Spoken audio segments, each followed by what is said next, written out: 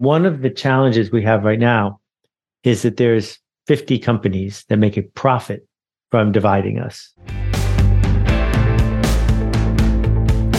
You're listening to the Elevate Podcast, and I'm your host, Robert Glazer. Join me as I talk to world-class performers about how they build their capacity and reach greater heights in leadership, business, and life, and how you can do the same.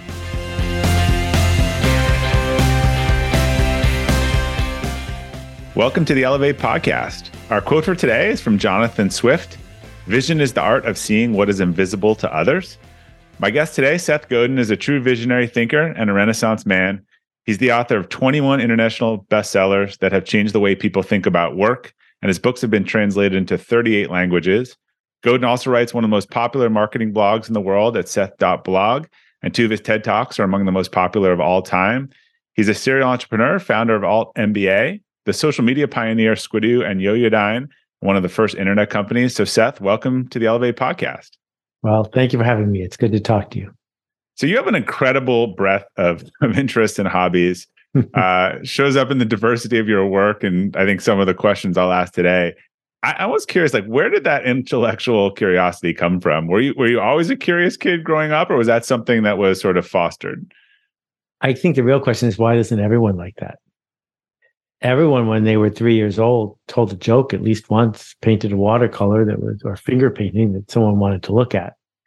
It gets burned out of us on purpose by the industrial regime that wants us to comply and fit in and be part of something. And then we look at somebody who didn't take on and we say, how? What magical thing happened to you? And I think it's more what didn't happen to me, because it just didn't work on me. The shut up and drive thing, will this be on the test? You know, I had great supportive parents, but mostly I just did what kids do and I kept doing it. So your parents supported your creativity? Yeah, they both my parents were very special people. I miss them every day. But I think it's a trap because there are plenty of people who didn't have supportive parents who also grew up to be intellectually curious. And I love the fact that I came out okay in the parent lottery, but I don't think that we can look at where we are in the world and say, there is no hope for me because I don't have a talent or I didn't get pushed to do that when I was 7. My high school English teacher wrote in my yearbook that I was the bane of her existence and I would never amount to anything. And I took one English class in college. So if I can write books, anyone who can speak can write books. Do you keep that somewhere? Is that a motivator?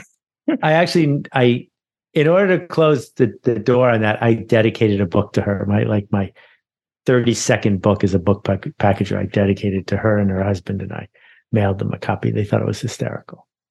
So I heard you talking recently in an interview about how you dismissed the World Wide Web, as it was originally called when it was first showed to you. But then you kind of went on to become one of its early pioneers. So like, what changed? And is that a good example of kind of turning around and how you turn around an early mistake or failure?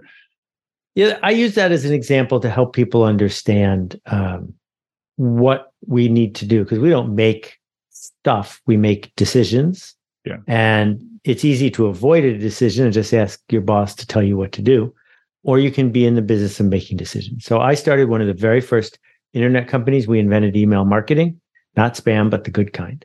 And Mark Hurst, who was one of my first employees, showed me this thing called the World Wide Web. That was when our biggest clients were AOL, CompuServe, Prodigy. And I looked at it and I said, well, it's slow and it's clunky and there is no business model. It's never going to work. And that one sentence cost us, $20, $30, $40 billion because we just got back to doing what we were doing, which was working with AOL. It took me probably 100, 200 days to realize I was wrong. And then I listened to the sound of me changing my mind. That sound is a sound that most of us are afraid of. But I heard that sound and I decided I liked that sound. So I try to find moments where I can change my mind. And when I do, sometimes I write a book about it. That's what the Song of Significance is about. Changing our mind about how industry works, changing our mind about what work is like. And I am just hooked on the energy and humanity that comes from seeing something new. So marketing's been, as you just said, obviously a huge part of your career expertise. And, you've said multiple times before that marketing is about telling stories that people want to be a part of, a tribe. They want to have a product or a thought leader as part of kind of that identity. Do you think the explosion or weaponization of this type of marketing has kind of contributed to a lot of the tribalism that we see today in our culture? There is no doubt in my mind that the best intentioned part of much of my work has been misused and, to use your term, weaponized. That there are people who are anti-democratic bullies who I have talked to who said, thank you so much for writing this book or that book because it gave us a roadmap. And I regret that. And the fact is, if I hadn't written the book, they probably would still be selfish. The thing is that tribes have a long, long history in humanity. That's, if you watch 2001, what led us to become humans. And we've been fighting ever since. So what the book argues is not that tribes are always good, but that each of us could lead a group of people who seek to be connected. And it's on us to make things better. And one of the challenges we have right now is that there's 50 companies that make a profit from dividing us and from putting us into a state of massive anxiety. Yeah. It's hard to counter that, but we have the tools to counter it. We can organize 10 or 20 or 30 people because most human beings think and say that the people they know personally are okay. It's those other people that are bad. Right. So if we can just figure out how to network across artificially created divisions, we may have a chance to weave things together before it's too late. But do you think that this prehistoric, the willingness to disagree with your tribe is tied a little bit to this prehistoric? If I get thrown out of my tribe, I'm in real trouble. So there's two parts going on here. The first part is there's no doubt that culture is driven by the fact that humans in a pack are safer than humans that aren't in a pack. That's why we're in packs in the first place. Someone to be the night watchman while we sleep. That doesn't explain why one tribe needs to fight with the other. That is caused by the scarcity of geography. And if one tribe has a mammoth that looks good to eat or a field that looks good to farm, the other tribe might want to take it. And the techno-optimists, and I was among them 25 years ago, said, well, the internet has no geography. It can keep getting as big as we want it to be. So let's figure out how to step past the scarcity mindset of geography and create an abundance possibility mindset. And unfortunately, investors were drawn to people who said, nah, I'd rather just burn it all down and we can make a profit while we're doing it. Yeah, the best of intentions. Another thing I heard you say recently, well, a few times, simple but profound, but and I'm curious your take on this because of where we are in the cycle right now, but sell something people want to buy, right? It seems like good advice. Well, I read an article last week that I thought was pretty interesting. It was talking about these large direct-to-consumer companies, right? The ones who all kind of went in on permission marketing. And this is, before that, everyone was wholesale and no one knew their customers. And the average stock was about down 98%, and they're still wildly unprofitable. And the author hypothesized that the leaders in these companies over a decade probably have just not developed the DNA of how to make money, and it's not just a switch that you can flip. And so if I think about like grocery delivery for a minute, and I was thinking about your comment, customers might love it if it's a 10% markup, but at a 40% markup where you can make a business out of it, they're not interested. So cheap capitals cause some of the suspension of disbelief, but I think we've also trained a generation of marketers and leaders who don't know how to figure out product market fit. So I'm curious your take on that. Do you think profit's an important part of kind of understanding if you have something that customers value? Okay, so let's integrate two questions you've just asked. Sell something people want to buy. What is the something? The something is not the stuff. They have enough stuff. The customers, for like the dog food people, these people already have dog food in their house. Yeah. They don't have a dog food problem. So what are they selling? They're selling a story about dog food. That's what people are buying. So when we think about the DTC cratering, it happened because the investors asked for it. And what the companies did who were pushed to go fast is they bought a lot of social media ads. Social media ads, if they're sold at auction, make $0 for the buyer and all the money for the seller. So that was mistake number one, is they thought that they could goose revenue by giving money to Mark And auctions do not benefit buyers. For anyone want to look at historical, yeah. Correct. And then problem number 2 is the stuff they were selling wasn't worth talking about. And the secret of marketing is not just selling things that people want to buy, but delivering something to them that is so remarkable. The word remarkable means worth making a remark about, that they tell the others. When that happens, you don't have to pay Facebook. So there's the lead. So there's a DTC company that makes a tiny little magnetic triangle shaped thing for dovetail makers, which is a kind of woodworking trick. And how did I find out about it? I didn't find out about it because there were a bunch of paid for ads on my web browsing history. It's because someone who used it made a YouTube video about how cool it was. And so I bought one. My guess is this guy has never raised $1 in VC, and he makes a profit every day because he made something people like me wanted to buy, and he did it in a way that made others tell people like me about it. And that is what marketing is. Marketing is not how big is your valuation, how much did you raise, and how much money did you give Facebook to get big fast? Because no, that's not at all what I've been writing about. Also seems that more companies die from indigestion than starvation, right? These days, particularly when it comes to marketing. Well, you don't hear about the starving ones. True. So you mentioned education system before. I know this is something I think you're passionate about. I think we share similar philosophies on, I think particularly when you think about, a lot of the people I have on this podcast are well-known business leaders and entrepreneurs, and I think they feel, and they were misfits in the education, sit down, color in the lines, follow the thing. So you mentioned that, rather than teaching kids to be perfect industrial cogs, we should be teaching them how to lead, how to solve complex problems.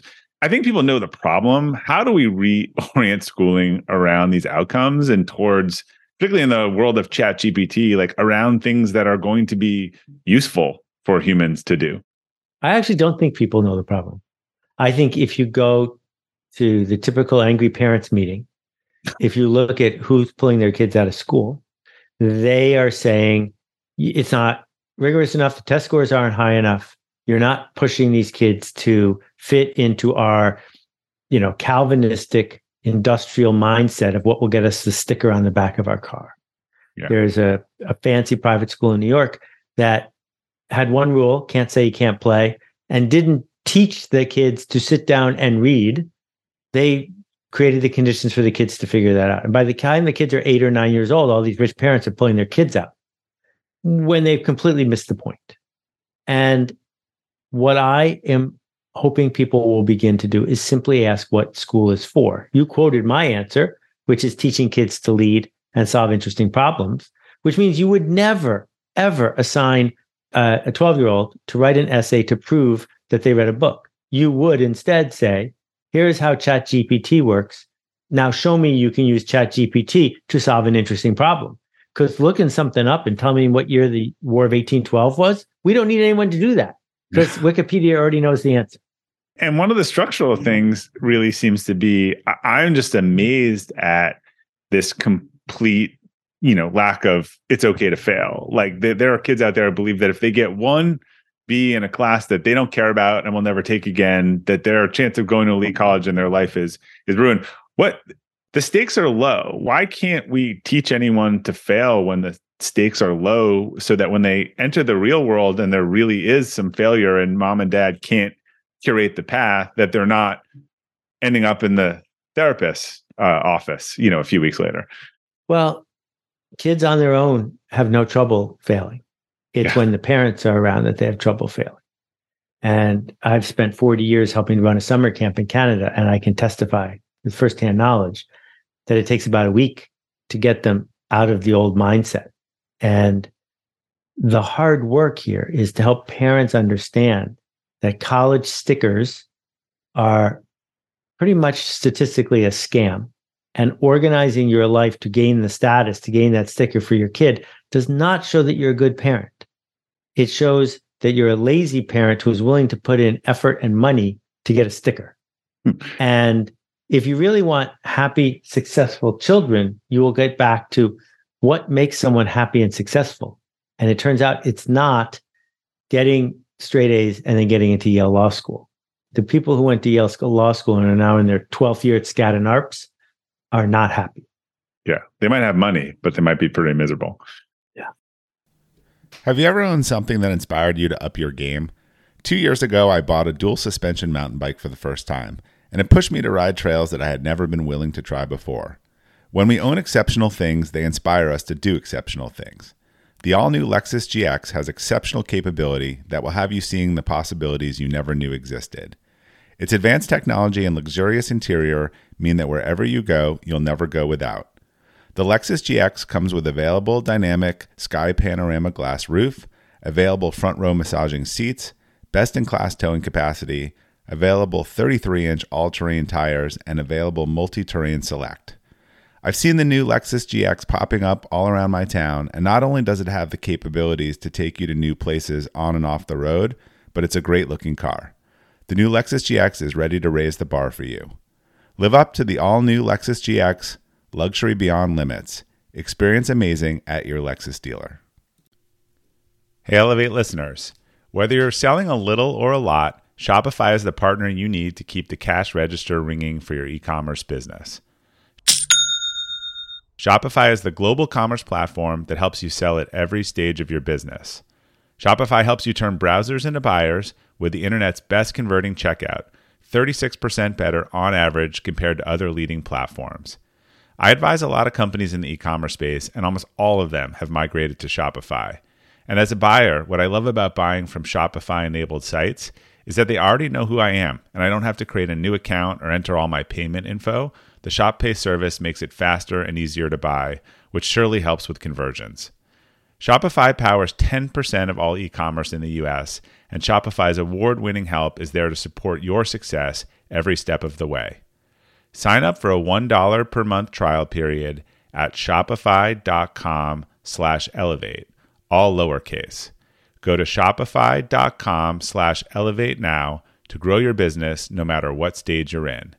Shopify.com/elevate. So I understand why the private schools would respond. You know, you're paying that amount of money a year. They respond what the parents do. I'm more interested in how the public schools have all sort of. It's the same, but it's even harder for a public school because the public school has to say anyone who pays taxes can send their kids here, and anyone who wants to be loud can speak up.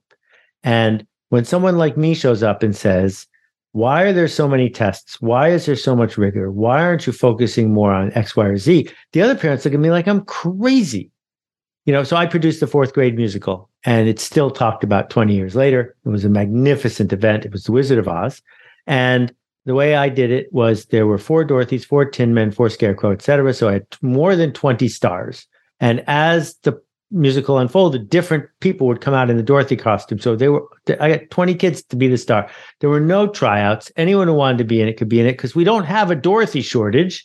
We're not looking for who can sing a high C the best. It's no scarcity of Dorothys.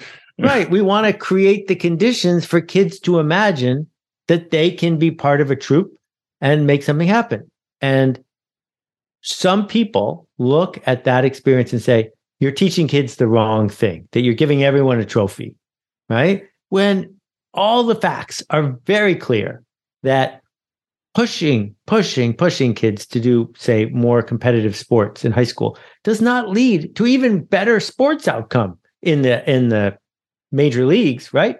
It seems to lead to them not liking the sport by the time they're 17 years old, from what I've seen. Right, exactly. My kids play soccer, and a lot of this academy soccer stuff at 12 years old, they're playing 5-7 times a week and can't play any other sports. Right. What's that for? What are we teaching people? And so if you're a public school administrator, you have to listen to that. If you're a public school administrator, you look at that woman who lost her job for showing a piece of art in class, right? You look at what happens when teachers actually try to teach. So the last thing I'll say about this is the first teachers' college in the United States was in Massachusetts, and it was called the Normal School. The reason it was called the Normal School is they were teaching teachers to teach kids to be normal. And what did that involve? Well, it involved hitting them and primers and reciting things in unison because the factory owners were paying for the whole thing. And they said, we want kids at the age of 14 to come here and do what we tell them to.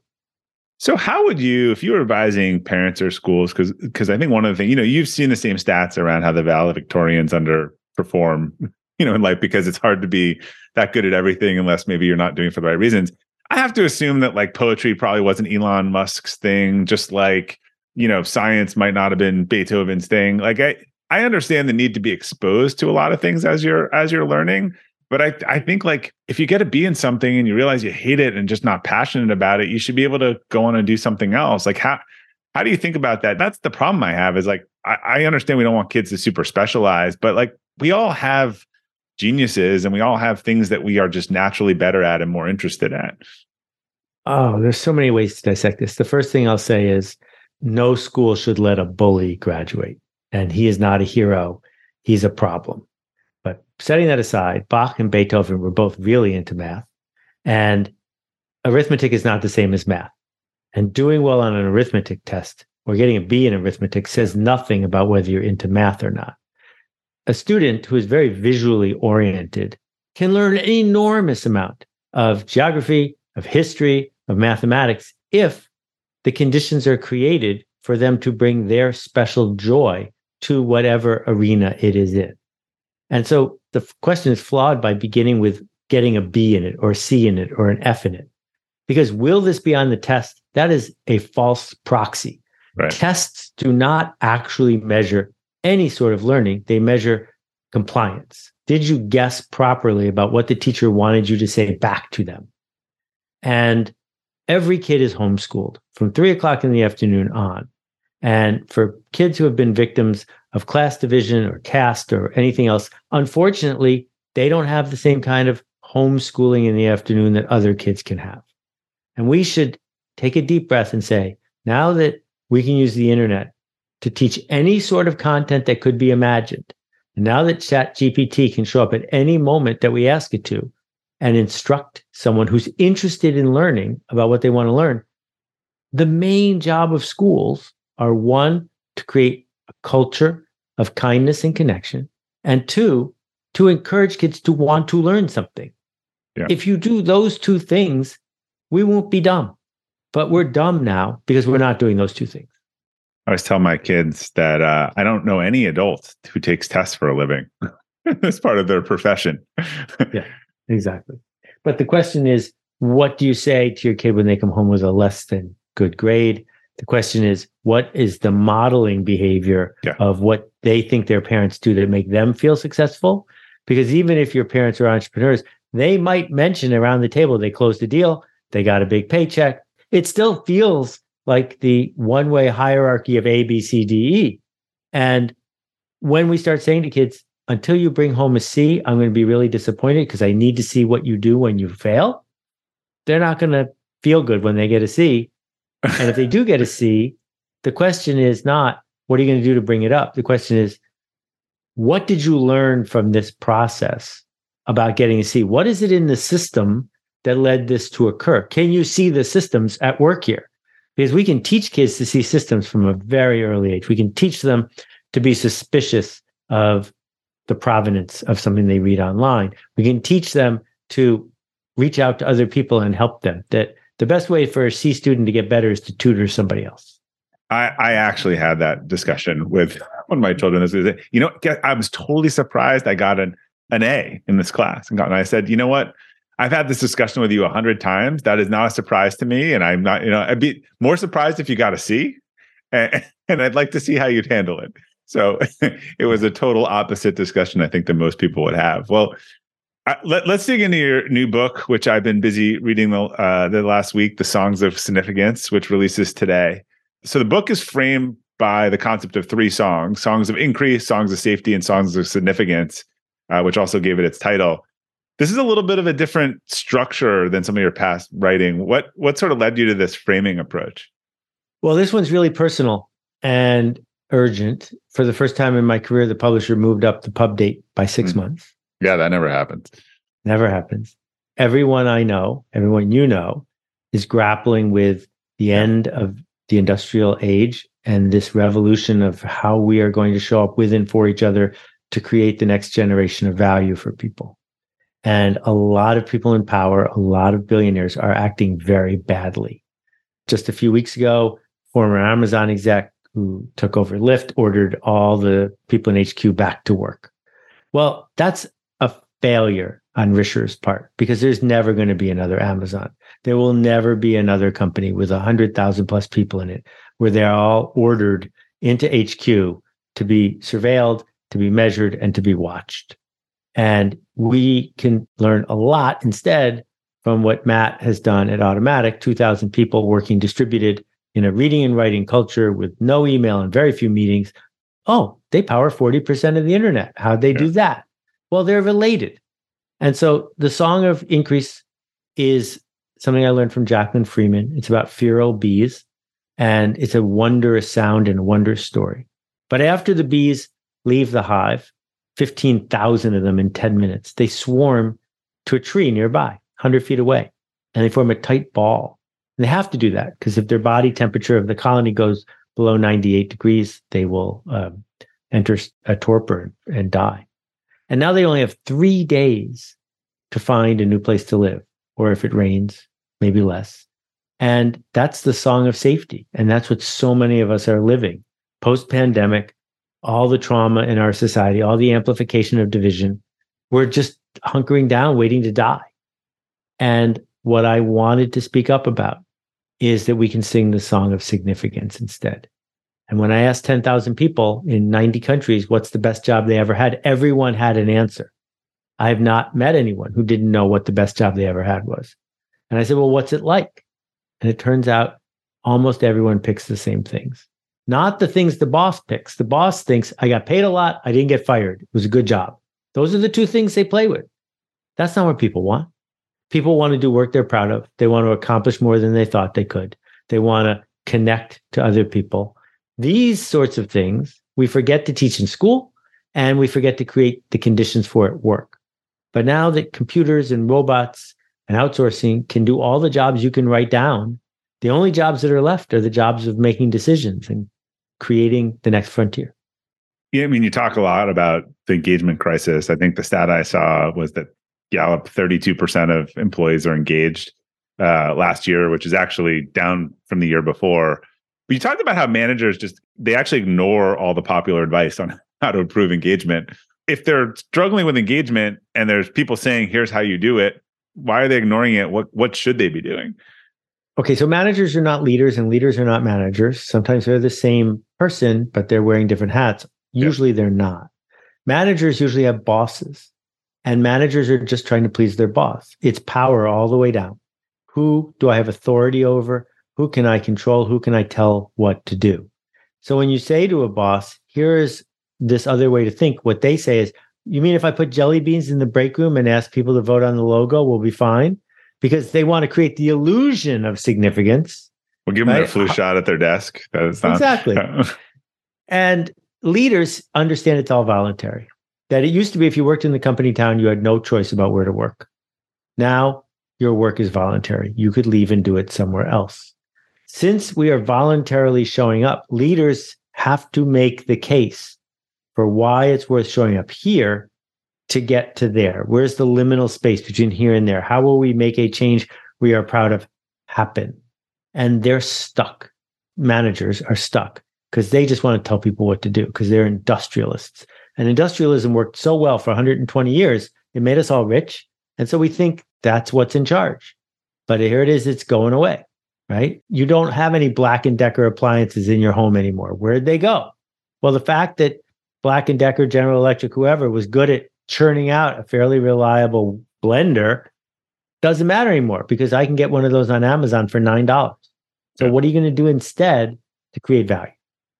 When you're hiring for your small business, you want to find quality professionals that are right for the role. That's why you have to check out LinkedIn Jobs. LinkedIn Jobs has the tools to help find the right professionals for your team faster and free. LinkedIn isn't just a job board. It helps you identify and hire professionals you can't find anywhere else, even those who aren't actively searching for a new job but might be open to the perfect role. Case in point, last year I asked the CEO of a major ski resort how he got his job, and he told me that he saw it on LinkedIn and decided to apply. In a given month, over 70% of LinkedIn users don't visit other leading job sites. So if you're not looking on LinkedIn, you're looking in the wrong place.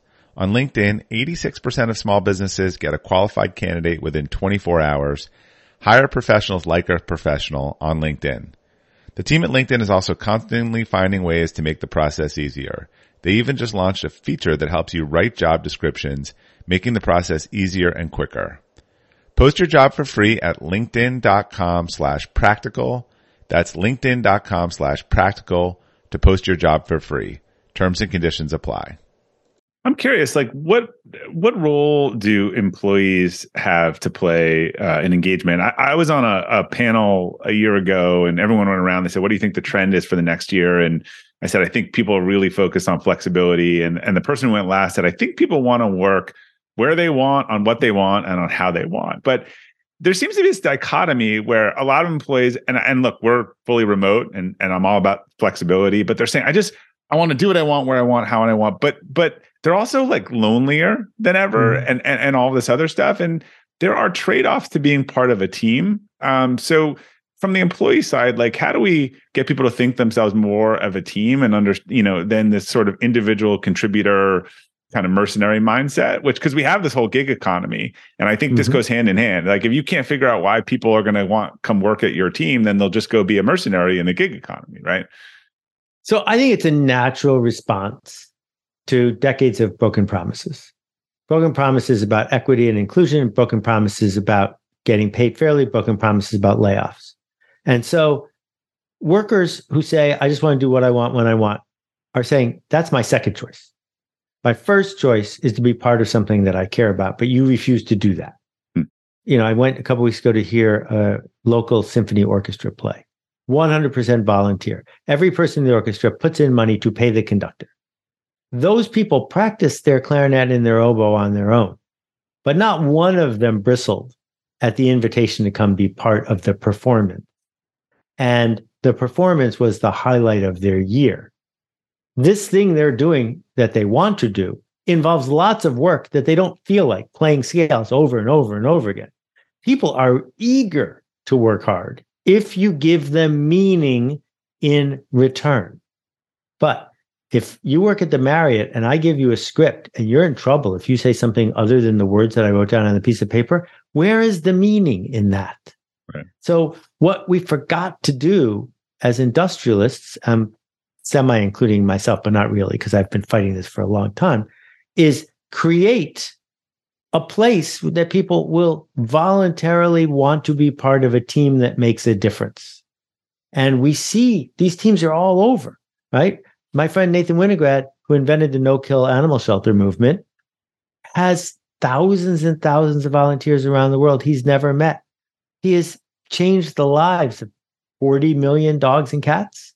And he did it with no money because he established a path and showed people a way to do it. Is that as profitable as running a subway? No, but it made more of a difference for people.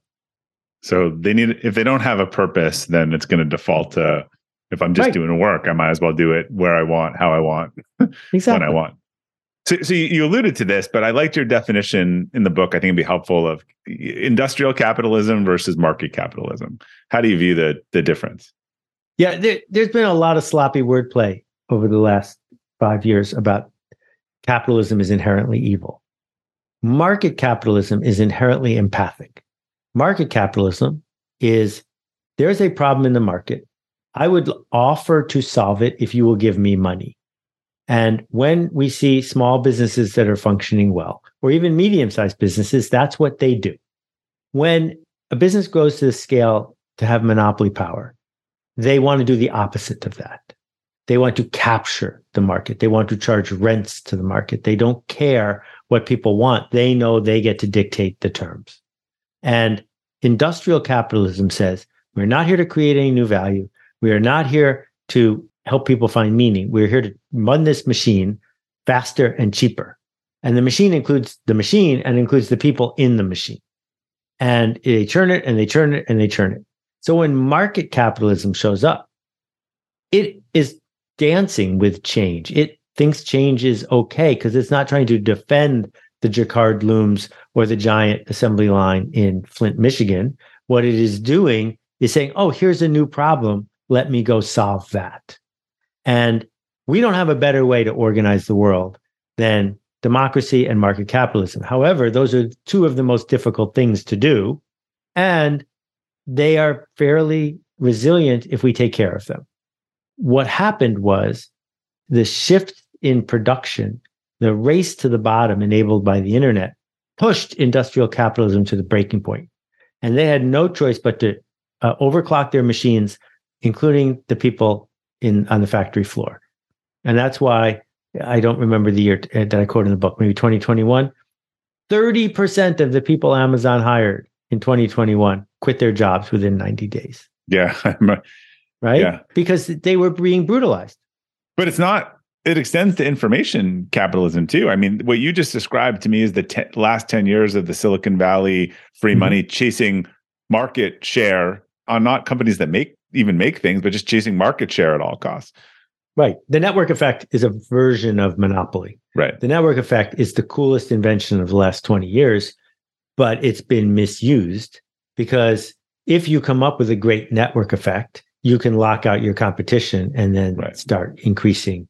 Well, and for every one business that has a network effect, 10 pretend they have a network effect in their business. Right. But that's what Andreessen and the others are chasing is this is a dumb investment unless the network effect happens, and then it's a brilliant investment. Let's keep spinning the wheel for those.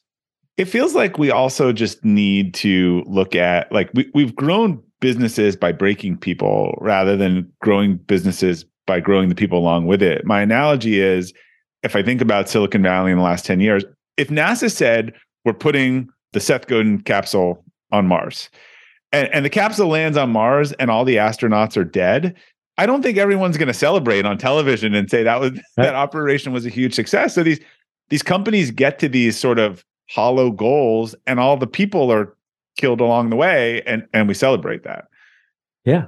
And, when we think about, I tell the story of Ray Anderson and Interface Carpet in the book, but when we think about the NASA mission, the number of people who worked on the Apollo 11 mission is well into the six figures, maybe seven. And if you talk to those people, they will tell you it was the highlight of their life. Right. And all but three of them didn't actually go into space, right? So the contribution of solving an interesting problem through hard work is not something people want to avoid. It's something that they want, right? Even if it involves death situations like World War II. The people who came back from World War II felt like they were doing something important. And the fact is that as more of our life is narrated through the filter of the fake libertarians in Silicon Valley, it's not getting better. It's because people are being treated like a resource, not like people. So on talking about important work, I think you said the most significant work is high stakes and high trust. Can you give a kind of an example? What does that look like in practice, and what is it the opposite of? Okay, so high stakes is I'm going to fly on an airplane somewhere. High stakes is someone's doing surgery. The difference between airplanes and surgery is that airplane pilots are surveilled from the beginning to the end. Every decision, every checklist. The kind of people who do that know what they're getting into, and they tend to like it because they're not actually on the hook. Their job is to do something of high stakes and get status from it. But there's a routine. Whereas when you get heart surgery, nobody is watching the heart surgeon to make sure the heart surgeon's doing it the way that she said she was going to do it. You trust this person to do their craft based on their training and their reputation. And high stakes, high trust work can also be a jazz quartet playing at Carnegie Hall. Because if they do great, they're the next Miles Davis or Paul Desmond or whatever. And if they don't, it's sort of embarrassing. But they're not going out there with memorized practice sheet music. They're trading fours because they trust each other. Yeah. The other parts of the quadrant, there's high stakes, low trust, which I told you about with the airplane pilot. Then there's low stakes, low trust, which is the mechanical Turk, which is Upwork, which is, it doesn't matter if this doesn't work because I'll just throw some more people at it. And then there's this huge opportunity in low stakes, high trust things, which makes us feel like people. When you go to a coffee shop, your favorite coffee shop, passing 2 Starbucks to get there, the reason you're going is not because you can, in a blind taste test, tell the difference, because you can't, You're going because a human being made you that coffee slightly differently than they made it last time, or greets you slightly differently than last time, or something happened that made both of you feel better. And this is the opposite of what McDonald's did for a very long time. If we look at sales and profit per location of McDonald's versus Chick-fil-A, it's extraordinary. Because Chick-fil-A, the manager of a Chick-fil-A almost certainly began as the person who was sweeping the floor. And the manager now makes $250,000 a year, building a facility that has structure, but it doesn't have a script. And they're able to treat people differently. And that shift, as we start to wrap this up, one story a friend told me, the difference between a Navy pilot and an Air Force pilot is that in the Air Force, they give you 12 volumes of things that you can't do. And in the Navy, they give you 1 volume of things that you can do. The point being that a Navy pilot figures it out and an Air Force pilot follows the rules. I'm not sure I want to get on a plane with a Navy pilot, but I do know that if you have an interesting problem to solve, you really want to put a Navy pilot on the job. Right. There's creative work, and then there's work where you don't want a lot of deviation exactly from flight to flight. So before we wrap it up, I'm curious, we talked about this, but one of your greatest skills I've heard you talk about is pattern matching, right? And particularly around trends. So we've seen this feverish spread of generative AI. You talked about sort of what the Industrial Revolution did to work. Are you seeing some similar themes here? Well, generative AI, just as a warning to people who might be listening, is going to create the worst deluge of spam, scams, and hustles we have seen in the history of humanity. It'll be an opportunity to be real, I've said to a lot of people. Yeah. I mean, here's 10,000 names. Go look up each person in LinkedIn, figure out where they went to college, figure out 6 other things where you can write. Semi-personal email. Right, exactly. I mean, you should never believe anything you hear, see that isn't with your own actual eyes, not through a lens, ever again. That 11 Labs has been trained in my voice, and my wife cannot tell it's not me talking. That's the level we are already after just 6 months. So with that said, either the bad actors are just going to rip our culture to shreds, or the good actors are going to show up to create a new form of connection. And it's not going to be the mass market oriented connection of how do we get 10 million eyeballs on something. It's going to be the micro market connection of what's the smallest viable audience? How do I assemble tribes of people who need to be connected with those they trust? How do I create a culture where side effects are seen as effects and that we're responsible for them? Because the race to the bottom is over and we have lost. You do not want to be on the race to the bottom. All right, Seth. Well, thank you for joining us. You've been on my interview wish list for years. I'm glad we got to make it happen, and congrats on the book launch today. Well, thank you. It's at seths.blog/song, and there's some videos and other stuff there. So I hope people can check it out. The reason I wrote it is so that people can share it with their coworkers and their boss. Books still help conversations happen. I'm not sure how long that's going to be true, but we still have time. I've heard you you took a break from books and now you're back to books. You're only when I have no choice. Only when I have no choice. All right, great. So where's the best place to get the book again? Seths.blog/song. All right, Seth, thank you very much. Thanks for your time. Be well. Go make a ruckus. To our listeners, thanks for tuning in to the Elevate podcast today. We'll include links to Seth and Song of Significance, which you can buy wherever books are sold, on the detailed episode page at robertglazer.com. If you enjoyed today's episode, I'd greatly appreciate if you could leave us a review, as it helps new users discover the show and hear from amazing guests such as Seth. Thanks again for your support. Until next time, keep elevating.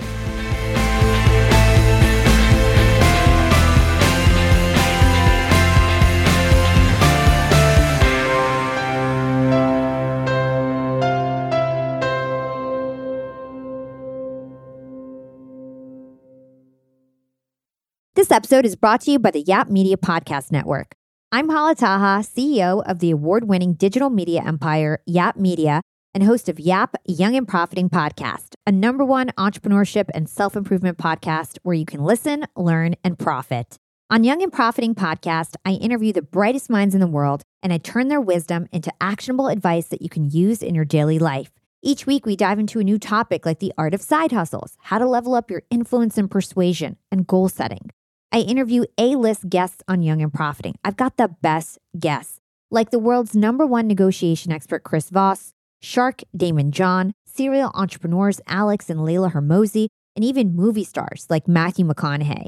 There's absolutely no fluff on my podcast, and that's on purpose. Every episode is jam-packed with advice that's going to push your life forward. I do my research, I get straight to the point, and I take things really seriously, which is why I'm known as the podcast princess and how I became one of the top podcasters in the world in less than 5 years.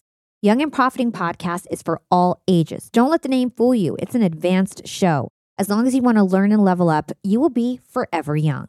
So join podcast royalty and subscribe to Young and Profiting Podcast, or YAP, like it's often called by my YAP fam, on Apple, Spotify, CastBox, or wherever you listen to your podcasts.